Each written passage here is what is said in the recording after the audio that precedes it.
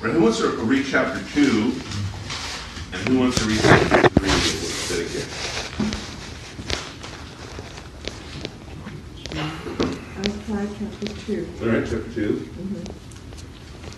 Let's read chapter 3. All right, sweet, thank you. Leviticus chapter 2. Now when anyone presents a grain offering as an offering to the Lord, his offering shall be of fine flour, and he shall pour oil on it, and pour frankincense on it. He shall then bring it to Aaron's son as the priest, and shall take from it his handful of his fine flour, and of his oil with all of his frankincense. And the priest shall offer it up in smoke as his memorial portion on the altar, an offering by fire of a soothing element to the Lord. The remainder of the grain offering belongs to Aaron and his sons, a thing most holy of the offerings to the Lord by fire. Now when you bring an offering of a grain offering baked in an oven, it shall be unleavened cake of fine flour mixed with oil, or unleavened wafer spread with oil. If your offering is a grain offering made on a griddle, it shall be of fine flour and leaven mixed with oil. You shall break it into bits and pour oil on it. It is a grain offering. Now if your offering is a grain offering made in a pan, it shall be made of fine flour with oil.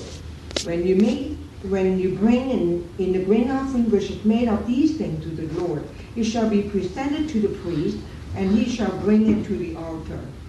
The priest then shall take out from the grain offering its memorial portion, and shall offer it up in smoke on the altar as is an offering by fire of a soothing element to the Lord.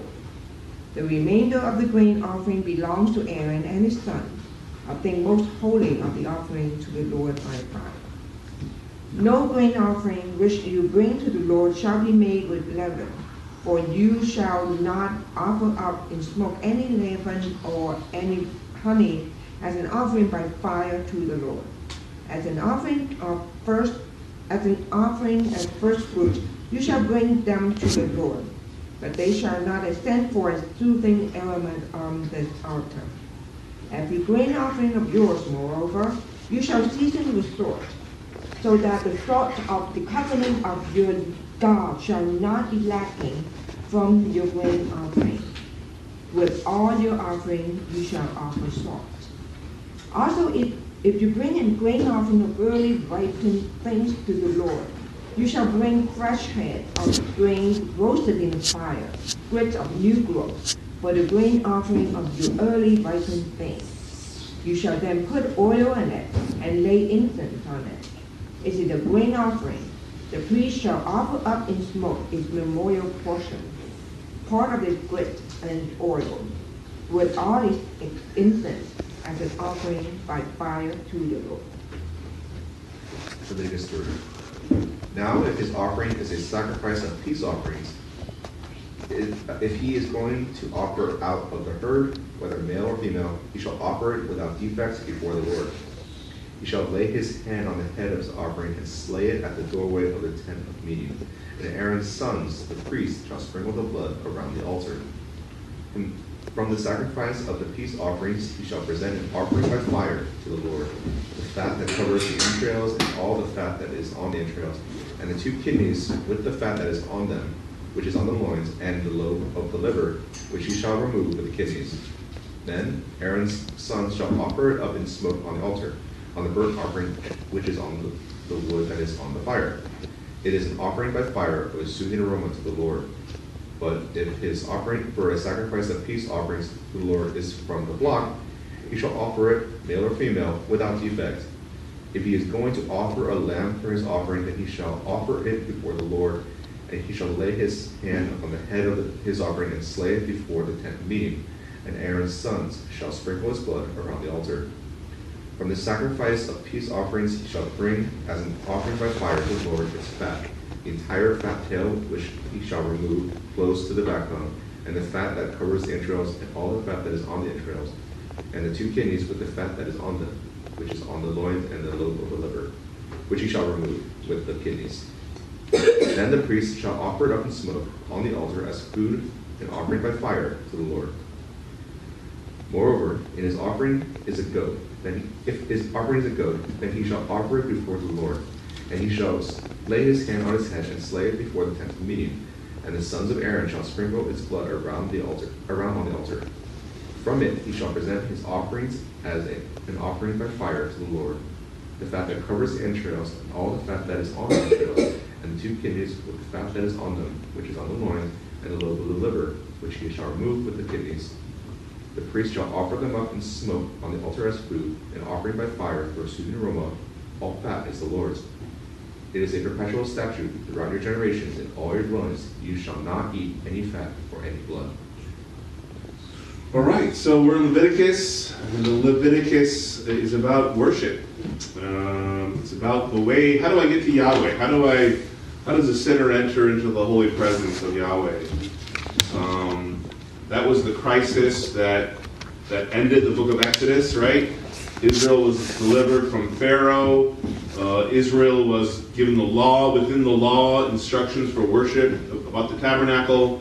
And we learned last Friday, or we were reminded last Friday, that the tabernacle served as a symbol for the universe, for the cosmos. The tabernacle was a symbol of the Garden of Eden within that cosmos, the Holy of Holies specifically. The tabernacle was an architectural Mount Sinai, where God would dwell with man, where God would speak with man, where God would reveal his law to man. At the end of Exodus, the text makes it really clear that what happened. The Israelites, they built the tabernacle exactly as instructed. They gave their very best to God. All that God commanded, they did verbatim.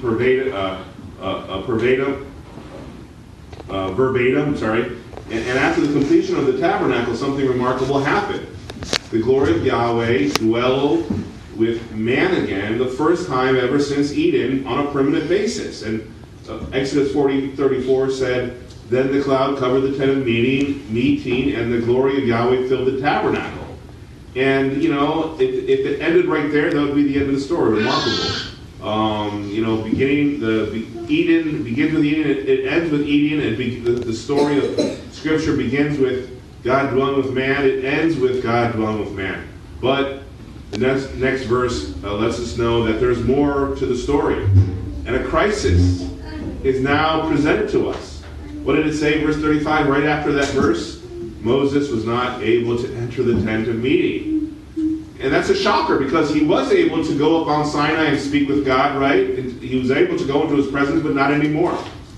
And so Exodus ends with a big dilemma, and Leviticus tells us the answers to that dilemma, and answers the question how sinners can enter into the presence of a holy God. Last week I talked about that Leviticus is really the heart of the first 5 books of the Bible. It's the heart of the Pentateuch. The climax. Okay, go put the. There's that outline that we're going to leave up here all throughout the study. Leviticus 16 is the climax of the book of Leviticus. So if Leviticus is the heart of the Pentateuch, and Leviticus 16 is the climax of Leviticus, that makes Leviticus 16 the climax of the entire Pentateuch, right? The entire first 5 books of the Bible. Leviticus 16 is that mountaintop. What else did we cover last Friday? We talked about symbolism. It's a symbol of the past, of Eden. Reminded Israel when God dwelt with Adam and Eve. The tabernacle is a symbol of present separation. Yes, God dwells with Israel in the tabernacle, but there is separation. You need there isn't unfettered access like there used to be. The tabernacle is also a preview of the future. The tabernacle, the content of Leviticus, teaches Israel how sinful man will be able to enter into God's presence in the future.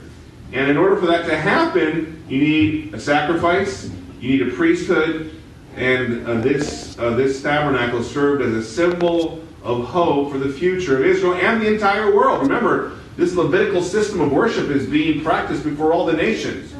All the nations see this. This is public. This is for public viewing. And so this tabernacle would be a loud billboard a loud kind of the Times Square billboard advertising that one day mankind will have free access to God in a garden, in a new universe. Last Friday we looked at chapter 1, the instructions for the burnt offering. How do we get to Yahweh? We must first come to Yahweh with a whole burnt offering. And the burnt offering represented that worship involved your entire being, your entire self. When we come to Yahweh, we must hold nothing back. We must give everything to Him, our entire lives if God demands it. And we saw Genesis 2, a perfect illustration of this wholehearted worship where Isaac is referred to as a burnt offering. When Abraham was told to sacrifice his only son, Isaac is referred to as a burnt offering. It was to teach us that faith involves the willingness to give all that you hold valuable to God if God requires that. So how do we get to Yahweh? Through a burnt offering. And tonight we're going to consider two more offerings in chapters 2 and 3. How do we get to Yahweh? Through a grain offering and through a peace offering. And so we look at chapter 2, a grain offering. And a grain offering, before we kind of look at verse 1, it was a grain offering is a thanksgiving offering. It's a thanksgiving offering. The grain offering symbolized how thankful you were for God's provision of daily bread. It was thanksgiving for the daily provision of God. Look at verse 1. Now when anyone brings near a grain offering, what does grain use to make? What do you use grain to make? Bread, right? And bread is just a regular staple food. It doesn't get more basic than bread. Man does not live on what? Bread alone. This is the most basic kind of food that an ancient Near Eastern inhabitant can eat. Israel wasn't sent to find exotic food, so God didn't ask for caviar. God didn't ask for foie gras, right?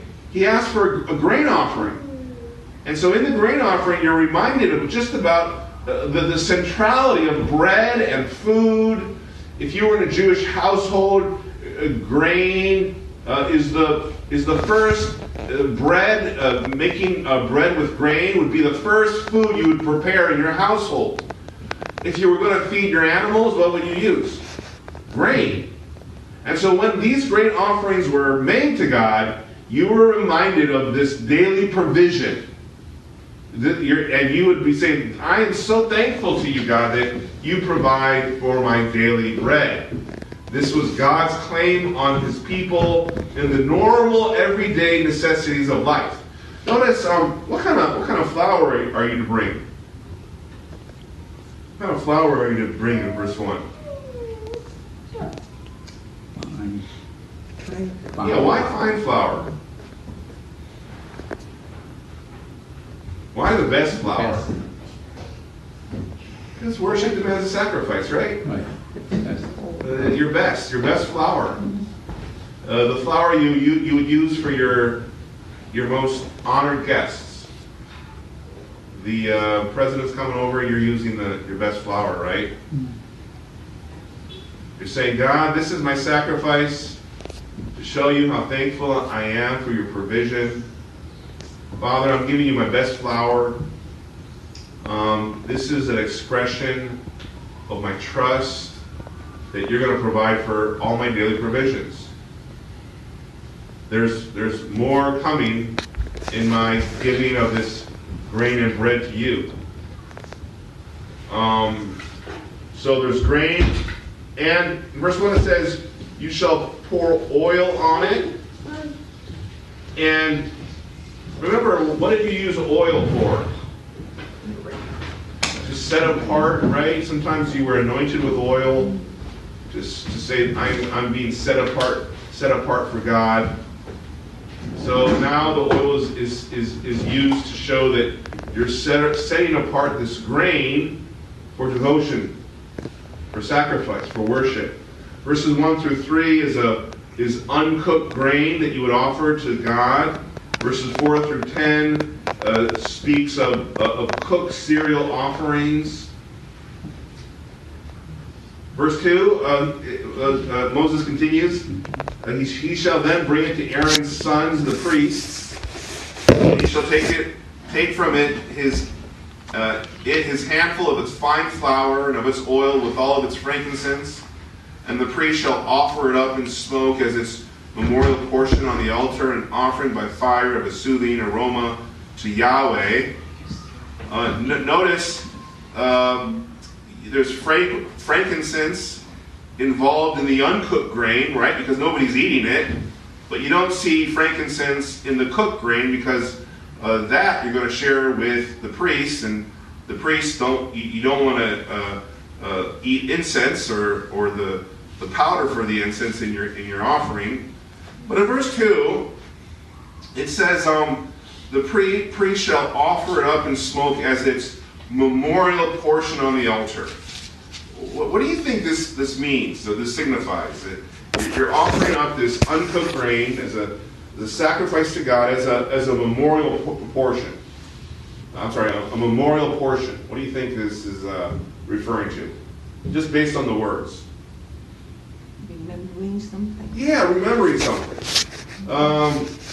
In light of what the grain offering signified, in light of the importance of bread and grain, what do you think this offering was intended for the Israelites to remember? When they left Egypt. What? When they left Egypt, they have flour, unleavened bread, right? Kind of, sort of. Okay. No. What do you think this would remind them of? What was the grain offering intended to be for them to remember over and over and over again? That God, God, exactly. Manna and quail doing in the desert. Well, it's more simple than that, but you're on the right track. It's intended to be a reminder that God was the one who gave grain to his people all the time. So that every time you gave the grain, you were being reminded who gave this to you, right? Who gave this food to you? It was God. And does the church partake of a kind of ritual where we remember something too? Yeah. What do we remember every time we partake of this Lord's Supper? The gospel, his death and resurrection. All that we receive in the gospel, right? And this was, it says a soothing aroma to Yahweh. So the first three offerings in chapter 1, chapter 2, chapter 3, were the burnt offering, the grain offering, and the peace offering. All can be categorized by, they're all an ascension offering. All three of these offerings are burnt in some fashion, in some form, and this was this phrase is used in the first three offerings. This phrase, a soothing aroma to Yahweh. This pleases God. This pleases God. All the burnt, the grain, the peace offerings, all have this statement. And look at verse 3. What's interesting about verse 3? And the remainder of the grain offering belongs to Aaron and his sons, a thing most holy of the offerings to Yahweh by fire. What's kind of interesting about this? This is the first time you see that phrase, most holy, in Leviticus. Well, it's all of this is holy, right? All of the sacrifice, all of the offering is holy. But why here, when it's this grain offering that's given to Aaron, given to the sons of Aaron, why is this most holy? Why is this most holy? What is this grain offering for? So part of the grain offering, uncooked grain offering, you burn on a fire. The remainder of the grain offering, you give to Aaron and his sons. Why give this grain offering to Aaron and his sons? What's the purpose of that? Yeah, so Israel was responsible to take care of their priests. And this was most holy, right? it's a statement to elevate the importance of the priesthood. Don't forget about your priests. Don't forget them. Don't forget about your pastors, They're important. And so the priesthood given to Israel facilitates worship for God, and the people are to take care of them. This would be the temptation, right? You go to the tabernacle, you have the uncooked grain, you burn it first, and then you kind of what? You forget about the priest. Like, who cares about? God says, no, most holy. That's really important.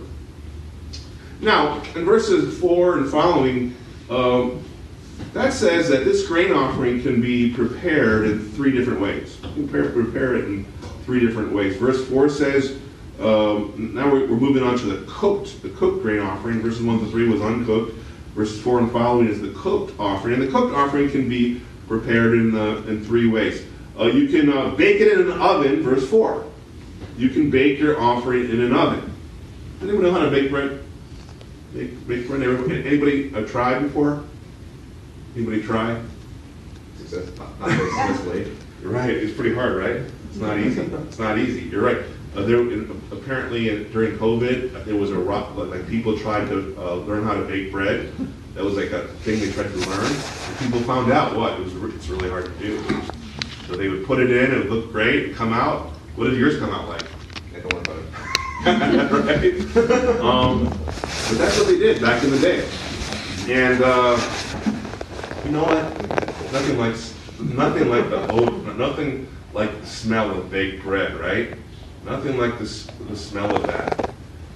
In the ancient Near East, your oven was a clay box on a dirt floor, had a clay top, clay walls, dirt on the bottom, a closing of some sort, fire within the oven, and many parts of the world still cook with that kind of oven. Now just imagine, like you're in the house and you're preparing this bread to give to God, right? Oh, and it smells so good. And your kids are like, oh, Dad, can we have some of that? And you're thinking, oh, maybe I want to have the piece. What would you say to your kids? What would my wife remind me of? Just for God. Just for God. We can't touch it. What do? We write a check, It's not the same thing, But there was just all hands on. The family's involved.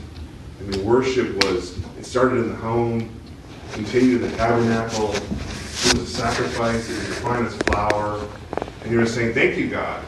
You give me this bread every day. You provide. And I want to give it back to you. Right? It's kind of similar. Not exactly the same, but it's similar, right? God gives us what? Money to provide, and we give it back to Him. Say, Lord, here's some of the money you've given to me. It's a reminder that what? You're the one who gives me my paycheck. You're the one who provides. And I'm going to sacrifice a certain percentage to give to you. And you know what, God? I'm trusting you that you're gonna provide more. So I can sacrifice this. So same kind of principle here. You can cook it in an oven. Verse 5 and 6. How else can you make it? What's the second way? The second way you can make the grain offering. Griddle. On a griddle, right? A flat metal surface. Verses 5 and 6. Verses 7 through 10. What else can you make it on? The third way. You make it in a pan. This is kind of normal preparation. No more common element to life than bread. Man shall not live on bread alone. This is just basic life, day-to-day living kind of offering to God. God provides for our daily provision. Thank you, Lord. Thank you, Lord. Here I'm giving it back to you. Now in verse 11, you have a couple of prohibitions in this verse. So there's two prohibitions. Two prohibitions. When you prepare the grain offering, what can't you use?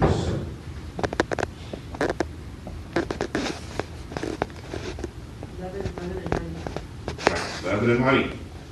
Why can't you use leaven? You want to look back instead of forward to the main answer. It takes time, doesn't it? Okay, so what's wrong with that? They do this when they do the offering. I don't know. Yeah, you're close. But remember, when was the first time God said you couldn't use leaven in your bread? When was the first time? In the Passover. Why couldn't... So on the day of the Passover, when Pharaoh killed the firstborn of Egypt, and God said, get ready to leave, because once that happens, I'm going to send you to the promised land. Why did God forbid leaven when they made the bread? Because leaven what? Takes time.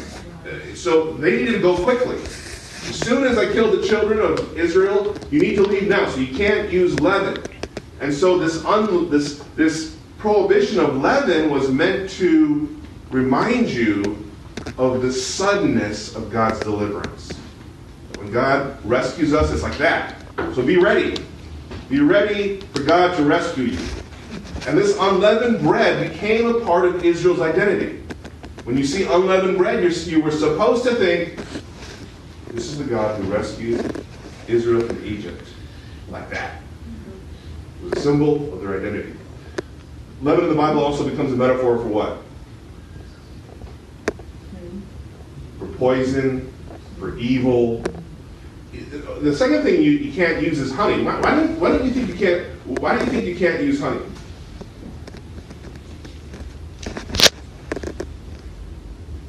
Because honey's like what? Anybody know? Maybe Justin might know. Honey's like what? Honey also starts processes in the bread. If you know how to make bread, you can put honey, and it starts certain processes in the bread. Raw honey apparently contains raw yeast as well, and so honey is too much like yeast. It takes too much time, and so no honey, no leaven. Verses 12 through verse 12 applies to a different kind of offering, that we see described in 14 through 16. And this is the offering that you would give to God in springtime, the first fruits, when your crops you would receive the first fruits of your crops, and you were giving this offering to say, here, God, here's my first fruits. This is my best. This is the best I have to offer. I want to thank you for your faithfulness. I trust you for more.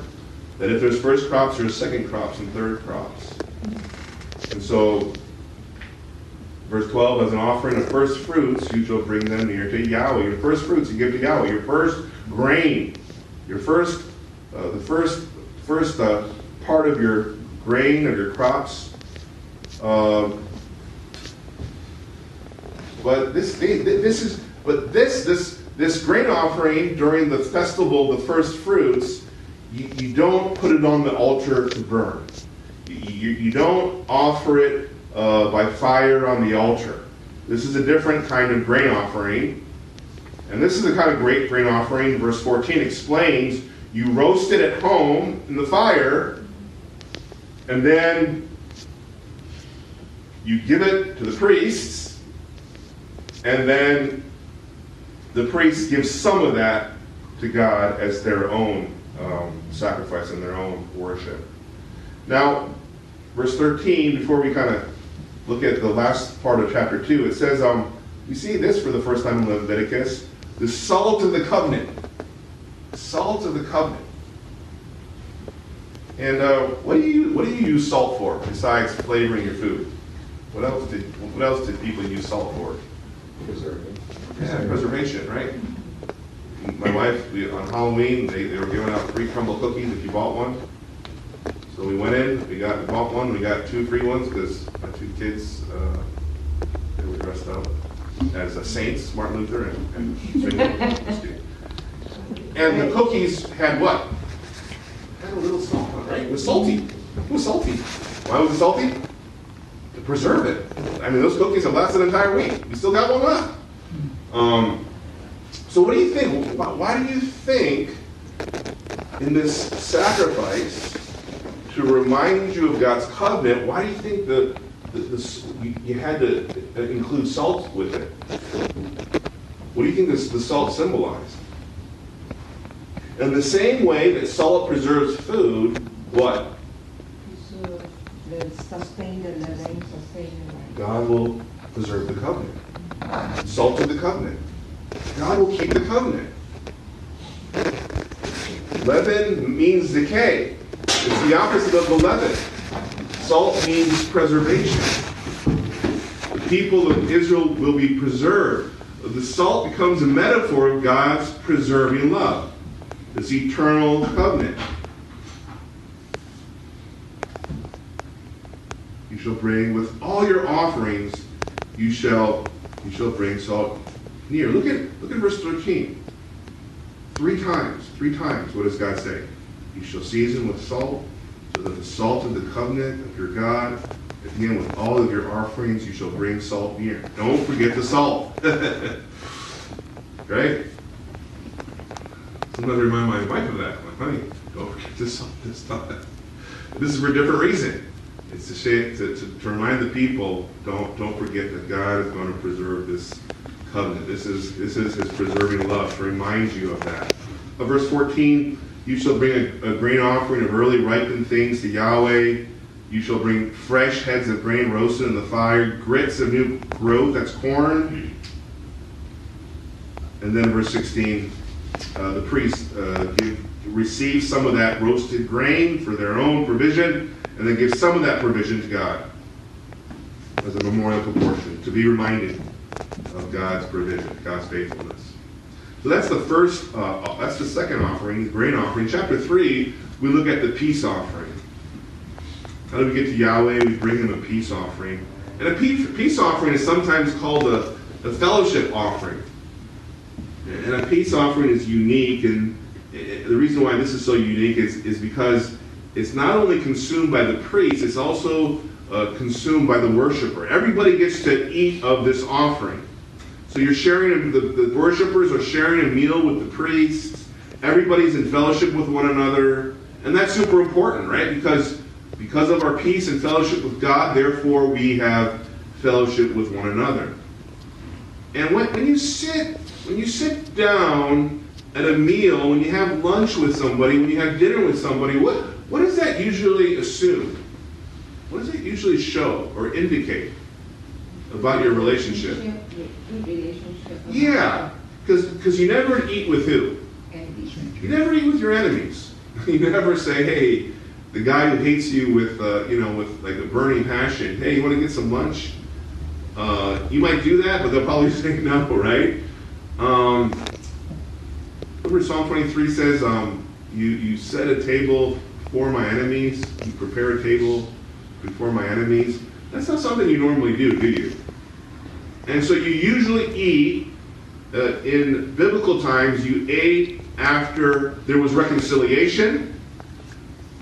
And let's say you were an enemy, there was reconciliation, and you ate after a covenant was made. A covenant and reconciliation, and then you ate after that. Go to Genesis 26. Genesis 26. Isaac moves to the promised land.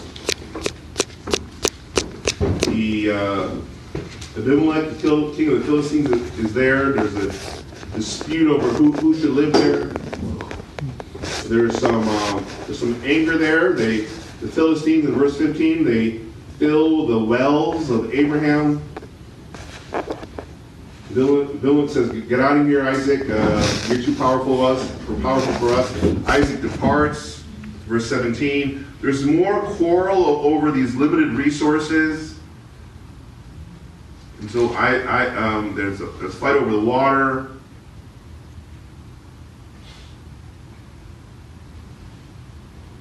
And so finally, Abimelech and his military advisor in verse 26 realize, you know what?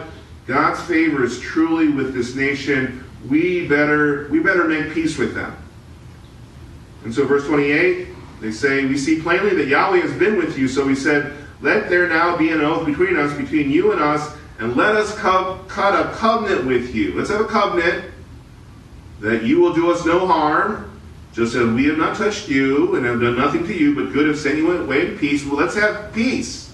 We know you are the blessed of Yahweh. What do they do after verse 30? Then he made them a feast, and they ate and drunk. Right? There's a covenant. There's reconciliation. And now you have a feast. You have a feast because you're friends now, right? You see that in Genesis 31 with Jacob. Is Jacob friends with Laban? No, Laban's a bad guy. Laban switched wives on him, right? Yeah, I'd be pretty mad if I was expecting to marry someone and I got somebody else. And it was my father-in-law. And so finally Jacob secretly leaves. Jacob hates Laban. Laban wants to kill Jacob. And God says, don't do that, Laban, or I'm going to kill you. And so what happens? They reconcile. Verse 43. These are my daughters. So verse 44. Come now, let us cut a covenant. You and I, let it be a witness between you and me. Let's cut a covenant. They have a covenant. They offer a sacrifice. And look at verse 54. And they ate the meal and spent the night on the mountain. Right? Covenant, reconciliation, and now you have a meal together. And so along that same logic, this peace offering shows that you used to be enemies with God. Now you're reconciled. Why? Because God has made a covenant with you. Cut a covenant. And now because he's cut that covenant, now you've been reconciled and you're no longer enemies. Let's everybody eat together in this peace offering. So the priest eat. The worshiper eats. Remember the burnt offering, chapter 1, the entire animal was burned. Chapter 2, in the cereal offering, only the priest got to eat the offering, not the worshiper. But in the peace offering, some of the animals burned to God, some of it's eaten by priests, and the rest is given to the worshiper for his own consumption. Go to the most famous peace offering is found in 1 Samuel. Go to 1 Samuel. This is the most famous peace offering in the Bible.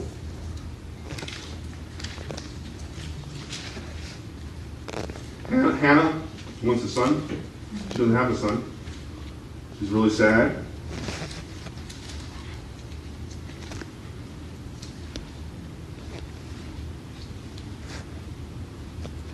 So, look at verse 4. And the day came that Elkanah, her husband, sacrificed, and he would give portions to Peninnah, his wife, and to all her sons and her daughters. But to Hannah, he would give a double portion. So, how do we know this is a peace offering? How do we know? Because they're eating it. They're eating it, right? And the peace offering is the only offering that you can eat as well. And so this is the most famous peace offering. Chapter 3, verse 1. This is kind of interesting. What's different about, if you were here last Friday, what's different about chapter 3, verse 1? This peace offering. This offering. Compare that to chapter 1 of the burnt offering. You know the difference? Male or female. Chapter 1, the burnt offering was only male. We don't know exactly why.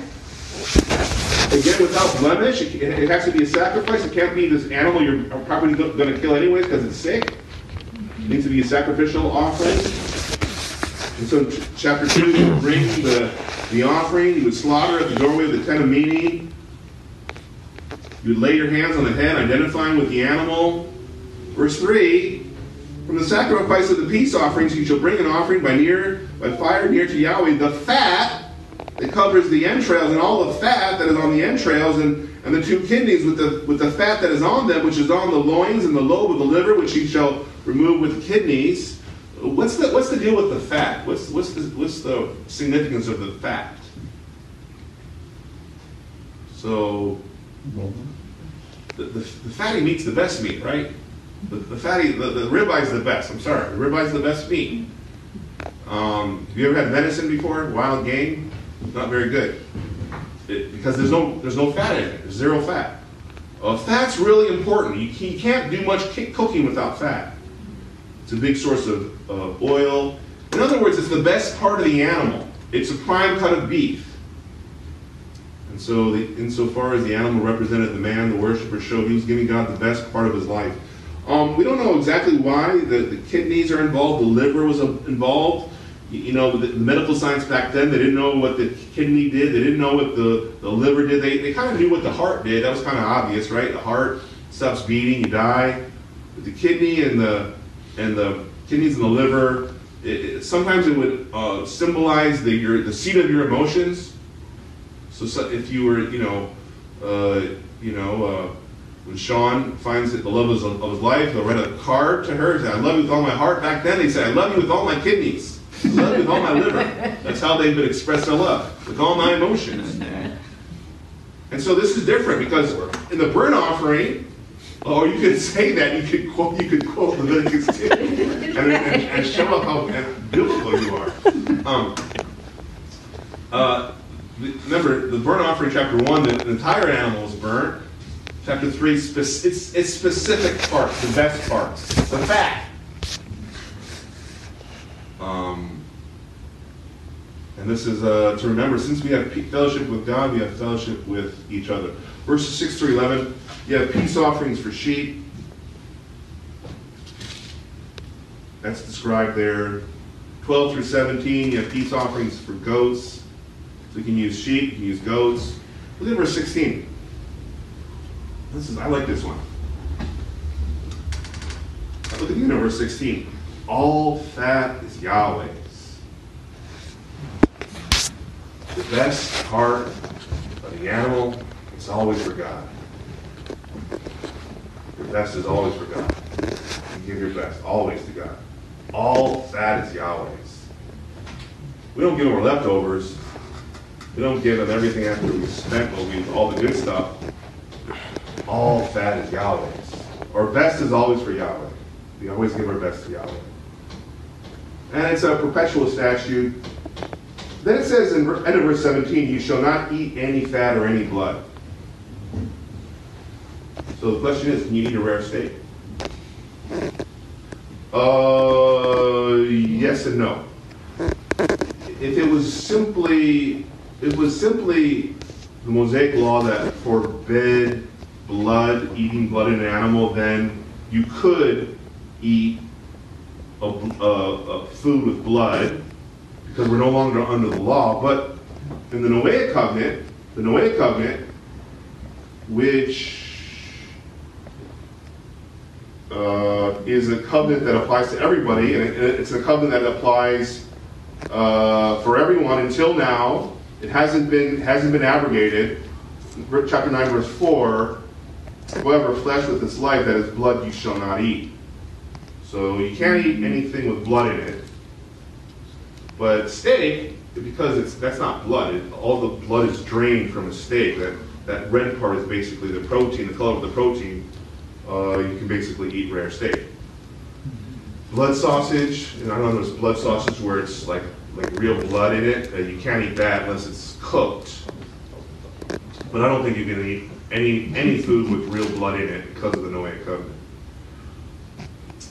So we have fellowship with each other in the Lord's table. And what do we enjoy in the Lord's table? We enjoy peace with each other. Because we enjoy peace with God through Jesus dying for our sins and rising again from the dead, we now enjoy peace with one another. What do we notice about chapter 2 and 3? What are some general things you notice in the grain and peace offerings in chapter 2 and 3? What are some things that kind of stand out to you? Some qualities. Anything stand out?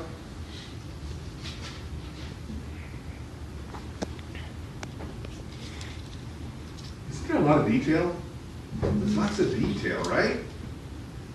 Even different way to cook the food. Yeah, it's intricate, it's complicated. It's specific. It's very specific. Hot. And the reason behind it is to signify that you can't worship God any way you want to. You can't worship any way you want to worship God. Like these instructions in Leviticus, God gives all of these instructions to Israel. It's not like they work this thing together. Israel plays no role, plays no part in these instructions. It's all from God to Israel. This is how I want to be worshipped. If you want to enter into the presence of a holy God, you must be holy, and the way you become holy it's a holy way. There's precision in worship. Every detail.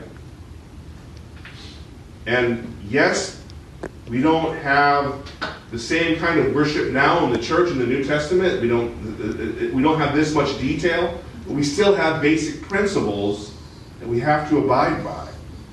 We can't worship God corporately any way you want to worship Him. And not a lot of churches understand that. A lot of churches think, I can worship God any way I want. I can mimic the world any way I want. No. Leviticus says, no, you can't. That God determines the manner of our worship. You can't worship God in any way you want to. Worship is defined by God.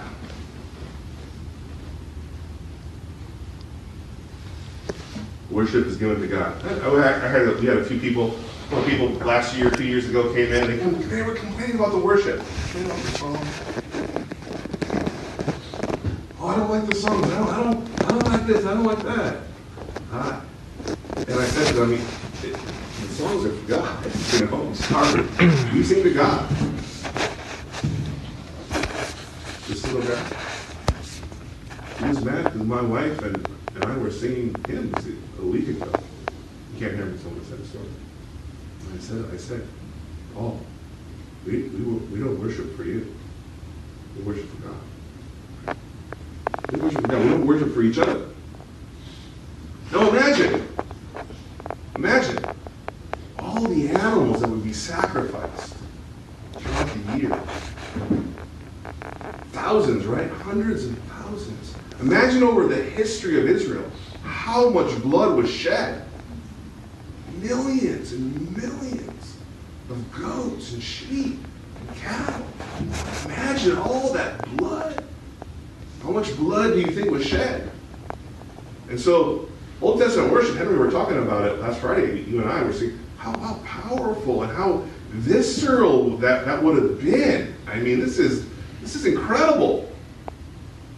And I was all looking forward to Christ, who would be the fulfillment of all these sacrifices. Do we worship like this today? Yes and no. No, we don't have animals. We don't do this. But do we have to study Leviticus? Yeah. Do we have to read this book? Absolutely. So in a way, this visceral, powerful experience is still part of New Testament worship today, because our worship today finds its roots here, doesn't it? It comes here. This is the origin of our worship.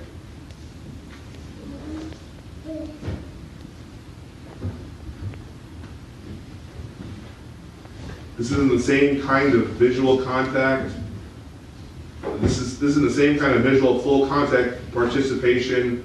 Leviticus is God's word, so we're invited to know the details of our worship, because the roots of New Testament worship are found here.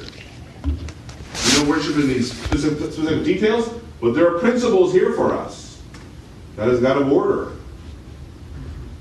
And so in a way, through the pages of Scripture, this powerful auditory, sensory, hands-on, Levitical kind of worship, it informs our worship now with these powerful images, with these powerful symbols. We're not sacrificing animals, baking bread, cutting up the best pieces for the meat of God, but as we study Leviticus, we kind of imbibe it into our own psyche, into our own worship.